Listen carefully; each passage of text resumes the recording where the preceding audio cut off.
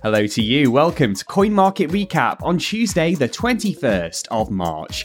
I'm Connor Sefton with Coin Market Cap's easy to understand look at the top crypto stories. And we've got a packed show for you today. Florida's governor wants to ban CBDCs. We'll tell you why. A former Coinbase executive is betting that Bitcoin will hit $1 million in 90 days. Plus, Credit Suisse gets a bailout 5 years after dismissing Bitcoin as a speculative bubble. Crypto.com continues its battle to retrieve millions of dollars lost after a fat-fingered mistake. BitBoy Crypto is accused of threatening and harassing a lawyer. We'll bring you the latest on that. And we'll be talking about Euler Finance, Signature Bank, and FTX too. Please do like, rate, and subscribe wherever you get your podcasts. It helps us reach new listeners. And I'm on Twitter as well, at Connor Sefton. Coin Market Recap. Our top story now, and Florida's governor is vowing to ban central bank digital currencies from the state.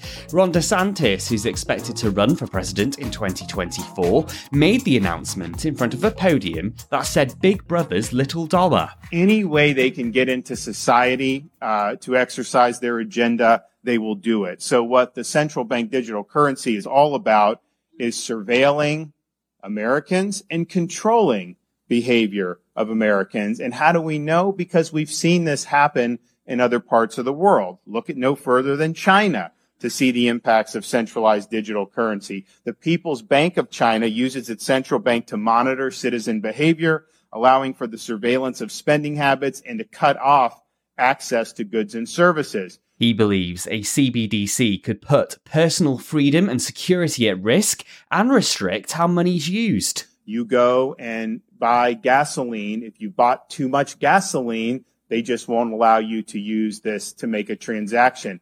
Who knows whether they would let you buy a firearm or things that they disapprove of. And so you're opening up a major can of worms and you're handing a central bank huge amounts of power. And they will use that power. I think if we've seen anything over the last 4 or 5 years is if they can do their agenda, they will do their agenda in any way that they can. The Republicans' announcement is largely political theatre at this point. A digital dollar is at least 5 years away, and even the Federal Reserve has questioned whether the US needs a CBDC.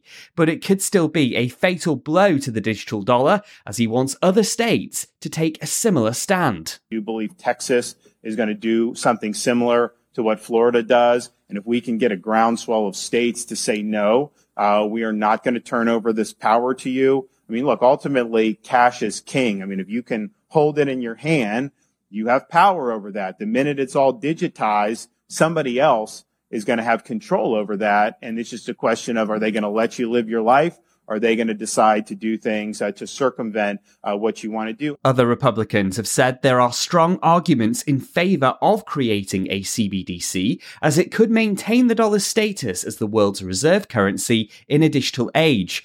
But they've stressed that financial privacy must be at the centre of any digital asset that's created. Most Bitcoiners are passionately against the creation of a CBDC. Well, Bitcoin's been pretty flat over the past 24 hours. It's currently trading just below $28,000. We're waiting to find out whether the Federal Reserve plans to push ahead with an interest rate rise tomorrow. A 0.25 percentage point hike is expected, but continued concerns about inflation and the banking crisis have put that into doubt. The big question now is whether Bitcoin has the potential to smash through $30,000.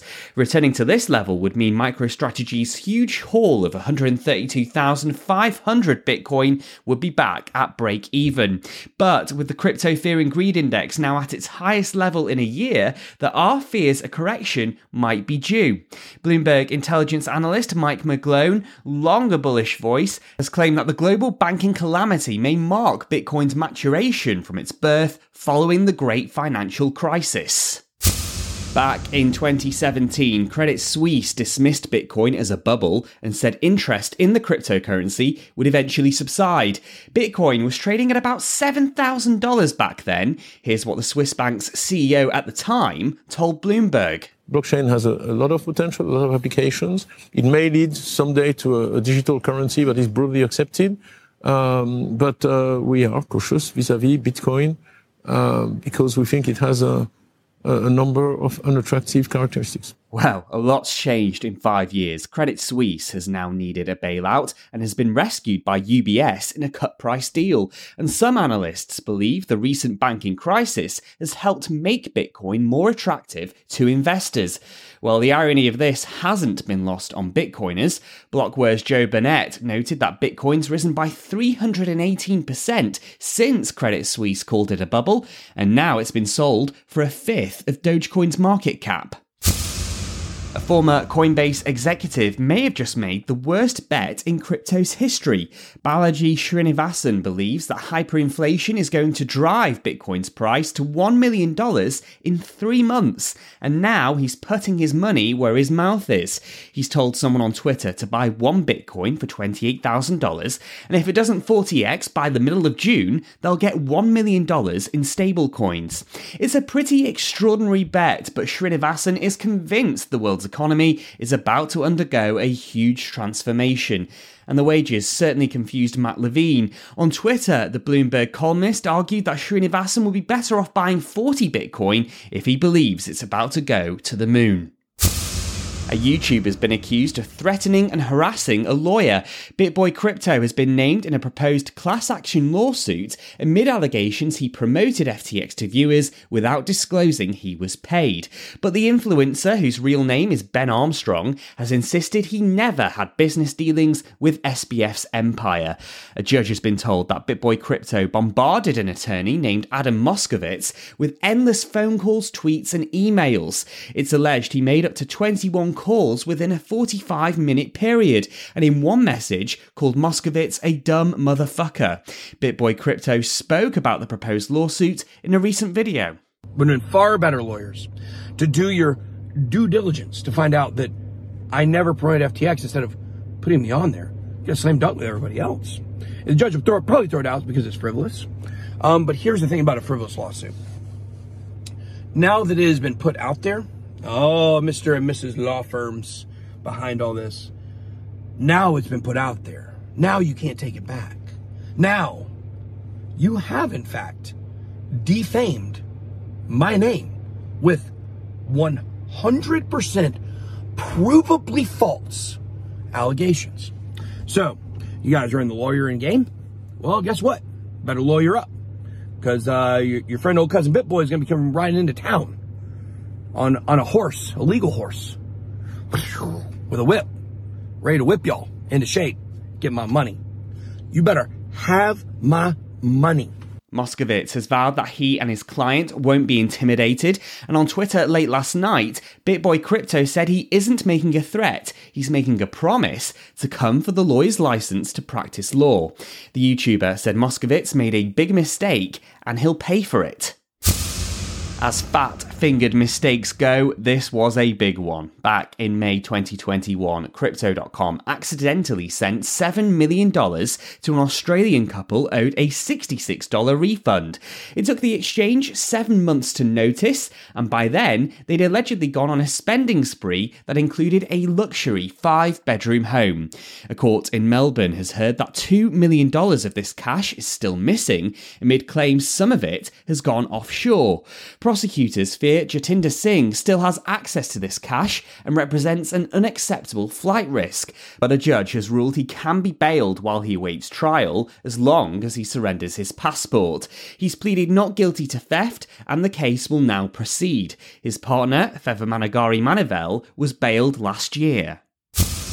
Crypto adverts in Belgium will soon need to carry a short and punchy warning. From May, every ad will need to declare that the only guarantee in crypto is risk. Regulators say they're often subject to wild price fluctuations and are vulnerable to fraud. Research by Belgium's Financial Services and Markets Authority suggests many consumers who trade crypto are trying to earn money quickly. And now it's released a video that aims to educate the public about how digital assets work.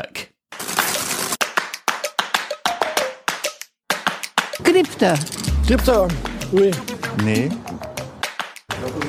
Juste crypto, t'as dit. C'est un truc par internet, ça. C'est du deep chain ou du blockchain ou Bitcoin, Shiba, tout ça.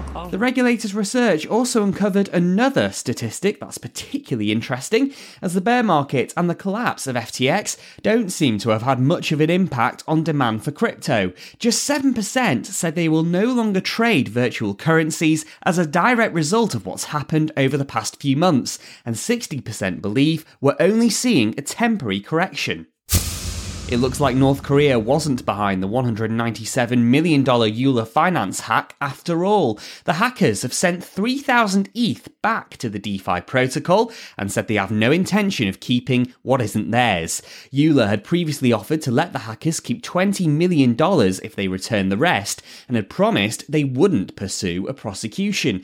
But that offer doesn't always mean that much. Mango Markets had previously vowed they wouldn't seek charges against Abraham Eisenberg after a $114 million exploit, but the Justice Department arrested him anyway. Signature Bank's assets have been sold off to a successful bidder, but Flagstar Bank will not be taking control of $4 billion in deposits from crypto companies. This means it'll be a lot harder for crypto firms to offer a fiat on-ramp and off-ramp to their customers, and these businesses could end up struggling with basic day-to-day things like payroll. The Federal Deposit Insurance Corporation, which took control of Signature when New York regulators shut it down, has been accused of targeting the financial institution because of its crypto business. Finally today, FTX managers have asked a judge to kick regulators from the Bahamas off the bankruptcy case. They've argued that FTX Digital Markets, which was based in the Bahamas, has no ownership interest in the property of FTX, Alameda Research, or any other company in Sam Bankman-Fried's empire. But the Bahamas Securities Commission disagrees and says FTX Digital Markets is the real owner of all FTX property. A court filing by FTX's new executives claims this company functioned as an offshore haven for a continuous fraudulent scheme, and it's alleged that SBF used close ties with Bahamas regulators and the Prime Minister to minimise his criminal and civil exposure. That's it for today's Coin Market Recap. There's plenty more crypto news and features on our website over at coinmarketcap.com/Alexandria. I'm Connor Sefton, thanks so much for listening, and we'll be back with more news tomorrow. Bye bye for now.